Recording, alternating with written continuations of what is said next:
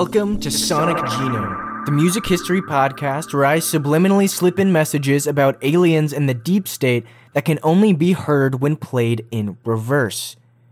Just kidding. Or maybe I'm not. Maybe I'm not. Anyways, I hope everybody enjoys this episode. It's a little more in-depth than our previous ones, but I think the information is super interesting and pertinent because it provides this essential context to music history that is often overlooked. This one's about music mediums and how they influence the industry. Hope you enjoy. The compact disc, more commonly known as the CD, is a digital optical disc data storage format that was co-developed by Philips and Sony to store and play back digital audio recordings. The first commercially available CD player, the Sony CDP-101, was released in October of 1982 in Japan. The format gained worldwide acceptance, perhaps faster than any format before it, even the cassette, which reached ubiquity pretty quick, with more than 1 million players and 22 million discs being sold in its first 2 years. That's pretty good, especially considering that some of these first CD players cost as much as $1,000, making them a luxury item at first. In 1988, less than 6 years after its inception, CD sales eclipsed those of vinyl LPs, which was the dominant music format since the 1900s. Whoa. Vinyl had always held its quality and sturdiness over the cassette, which never overtook vinyl in sales, but the quality of the CDs was as good, if not better than discs, and the introduction of the Discman CD player rivaled the portability of even cassettes. The second coming had finally arrived, and it came in the small, sleek form of a CD. It brought together the best of all formats: the quality of the vinyl, the cheap, compact portability, and ability to copy new music of a cassette, and it seemed like a renaissance for music listeners and artists alike. So why then did the CD have the shortest heyday of all preceding music mediums? It had the unfortunate timing of coming right before the age of the internet, and in many ways, CD's ability to interact with computers and other media players spelled the beginning of the end for physical formats. People were now able to copy music to their computers from CDs and vice versa, which was a step above the convenience of the cassette. With computers becoming more and more popular and consumer-friendly in the 90s, the constant demand for convenience grew with it. People wanted more. Thus, the MP3 player was born. The name MP3 comes from a coding format for digital audio titled MPEG-1 Audio Layer 3. What do you do with that information? I'm not sure, but now you know. It was originally developed in the early 80s by researcher Karlheinz Brandenburg. Sorry, Karlheinz, if I butchered your name. Also, just a blanket apology if I've mispronounced any names or anything in this cast. I'm a simple guy who makes simple mistakes. Anyways, Karlheinz's postdoctoral work at the AT&T Bell Labs expanded on pre-existing work that aimed to compress audio into digital code. It perhaps the most controversial decision of the decade, Brandenburg chose Susan Vega's 1987 hit Tom's Diner as a test song to perfect the MP3. Why? While Brandenburg created the official MP3 format, he was not the inventor of the digital audio player. British scientist Kane Kramer is credited with inventing the first digital audio player, called the IXI or IXI, in the 1979. It never went to market, and he was unable to raise the money to renew his patent, which meant it entered the public domain for everybody to get their grubby little hands on. Apple eventually hired him as a consultant, and he is widely recognized as the father of the digital audio player family. It wasn't until 1997 that the MP3 player reached the market, when the MP-Man F10 was developed by a South Korean company whose name I will not even attempt to say. But two things had to happen for the MP3 to really take off. First, Hango Electronic releases the personal jukebox MP3 player, and second, Sean Parker creates the music sharing website Napster. Napster provided the means to the MP3 player's end. Using the internet, you could use peer-to-peer file sharing to download any song you wanted for free. It was like the iTunes Store, except way cooler, completely free, and obviously illegal. Pirating was a small issue before with CDs and cassettes, but Napster ramped it up 10 notches. It flipped the music industry on its head. Before, the industry was able to find ways around and absorb the cost of pirating, but Napster was a new beast entirely.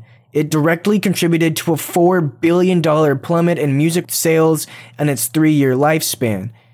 But music was more easily accessible than ever, and consumers were seemingly in the golden age of music listening. MP3s were commonly used by college students and music lovers alike. If CDs were supposed to be the peak of convenience, affordability, quality, and storage, what do we consider MP3s? Something greater for sure. And as much as it seemed like a blessing from God to music consumers, Napster had created a beast that would come to nearly destroy the music industry entirely. More on that later. The internet changed the way we do everything. We all know that it's easy to say, but the extent to which it has changed human interaction forever perhaps has made it humanity's most profound invention. We're still at the beginning of it, but in the 16-odd years since Facebook has been created, social structures have inverted, governments have been overthrown, and everyday life has evolved drastically. Streaming is no exception to this drastic change. Before the internet, we were constrained by space, size, and distance, which meant music stores only sold the music that they thought would get purchased, which created a true underground scene at the time. But the internet and streaming took all these constraints and vanquished them with the snap of a finger, changing the music landscape drastically. Way back in 1999, when the Y2K bug had everybody gripped in a vice of fear, a peer-to-peer music sharing website by the name of Napster started gaining traction among American college students who used the online service to share MP3 files amongst one another for free. One of the most notable features of Napster was that it provided a platform for music lovers to not only download albums for free, but also gain access to rare live versions, alternate cuts, and demo versions of their favorite artists. Anything that anybody could get their hands on could be uploaded into Napster and dispersed for everybody to see. Colleges began blocking this website on their networks, but as we all know, these things are merely suggestions when standing in the way of a determined student. Well, to music lovers and students, this was the second coming. It came at a price. Napster presented a host of ethical and legal issues regarding the ownership of the music. The Recording Industry Association of America, Metallica, Dr. Dre, and others filed lawsuits against the popular website in hopes that it would force people to purchase their music via legal avenues. Unfortunately for them, the internet, along with birthing Napster, also birthed the yet-to-be-named social phenomenon known as the Streisand effect, named after Barbra Streisand's attempt to remove a photo of her Malibu estate from the internet, which only led to it gaining an exponential amount of attention than it would have if she had just otherwise remained quiet. So Dr. Dre and Metallica ended up giving Napster its most shining endorsement yet, with their lawsuits being this huge flag saying, "Hey, free music here." The user base ballooned, peaking at 21.4 million users before it was eventually forced to shut down a little over a year after the lawsuits were filed. But the damage was done, and their sales suffered tremendously. Their songs were not being removed from any MP3 players, and as such, they lost sales permanently. While there were other piracy services such as LimeWire and FrostWire, they were less secure and safe than Napster, and downloading a song meant inviting a host of malware and viruses onto your computer, essentially giving it terminal cancer. It wasn't optimal, but it was all there was, and these sites were still relatively popular. It became obvious that free peer-to-peer music and file sharing threatened the entertainment industry at large. Napster and LimeWire gave the tech industry a lot to chew on. While you could shut down the bigger players like Napster, the nascent internet was a wild west of sorts, and it was becoming clear that it was impossible to completely stamp out piracy. Enter iTunes. It's 2003, Apple Computers just released its first MP3 player, the iPod, along with the iTunes Store, an entirely online music library accessible from Apple products. At $1 a song, iTunes quickly became the go-to place for music, even shutting out free, and I mean that in the literal term because your computer would certainly pay the cost of services like FrostFire and LimeWire. A $1 song was a small price to pay relative to the $900 you'd be paying for a new computer. This was revolutionary. For the first time in history, consumers were no longer constrained by the pitfalls of physical media. If an artist was willing to pay a nominal fee to host their music through iTunes, you could download it instantly, no travel required, no stock needed to be kept. In 2005, though, Pandora sent the music industry reeling again. Its interface was reminiscent of iTunes, but more intuitive and accessible to the user, and it had the added feature of recommending new music based on their users' listening habits, making it that much easier to discover new and smaller acts. The rise of streaming was intertwined additionally with the rise of social networks, which provided people a platform to discuss and disperse their favorite music as well as the music they created themselves. MySpace even had a feature where you could have your favorite song playing when a friend went to visit your profile, and MySpace itself was responsible for launching acts like the Arctic Monkeys and Lily Allen. Around the same time, YouTube was doing the same for future megastars Justin Bieber and The Weeknd. Pandora, in a way, marked the beginning of the end of Apple's pay-per-song model and the beginning of the subscription model. While it does have its benefits in that the purchasing of a song on the iTunes store means you own it forever, in theory, but really not, because a significant amount of songs are only licensed to those companies for X amount of years, or not even at all, but that's for another episode. Users feel that listening to a few ads every once in a while or paying a nominal fee every month is a better deal than $1 a song. In the years following, the modern streaming model as we know it would take over, with services like Spotify, Google Music, and more being thrust into the spotlight. And here we are. It's hard to remember a time where music listening wasn't synonymous with streaming. While music revenues peaked around $22.7 billion in the late 90s, the industry wasn't exactly consumer-friendly at the time, with most new albums costing around $13 on CDs. This meant you had to pick and choose and be more diligent with which albums you were purchasing and which artists you were supporting. Napster changed the game, though, in a way that, honestly, we can't even quantify. Piracy was running rampant, inciting a stark and sudden $4 billion plummet in yearly music revenues, directly contributed to Sean Parker's creation. And like we said earlier, Napster was shut down, but the piracy cat was out of the bag, further exacerbated by the internet's increasing ease of access to information. iTunes contributed further to the decline, with websites like YouTube and SoundCloud hopping in on the dog pile too.